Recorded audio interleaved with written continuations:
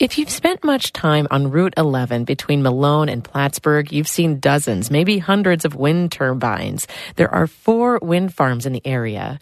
Recently, all 4 were repowered by NYSERDA, the State Energy and Research Development Authority.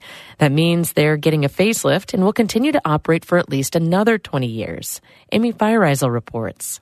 Last week, New York announced the largest state investment in renewable energy in U.S. history. NYSERDA awarded 25 renewable energy project contracts to wind and solar farms. Once completed, those projects will provide about 12% of New York's electricity needs. 4 of those projects are wind farms in Clinton and Franklin counties, in the towns of Altona, Chateaugay, Clinton, and Ellenburg. And they already exist, but they're getting old. The wind industry is starting to get more mature, so there's plenty of projects out there that are reaching the end of their useful life. That's Emily Taylor. She's overseeing the development of the North Country wind farms for AES Clean Energy, which is the largest owner-operator of renewable energy projects in New York. The projects that we have in the North Country all came online at about 2008, 2009 time span, so they're approaching a 20-year life. And that means the wind turbines need replacing soon.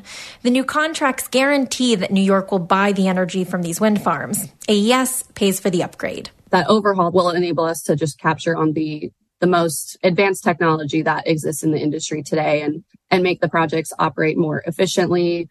Actual construction will start in 2026. The new turbines will be good for another 20 to 30 years. We can continue the project operations, keeping people employed, keeping the economic benefits through the tax revenue, landowner payments for well into the future for, generations to come.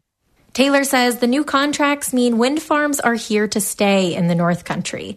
But the building and operating of these wind farms has been a topic of great debate and contention over the years, especially in the communities where they've been built.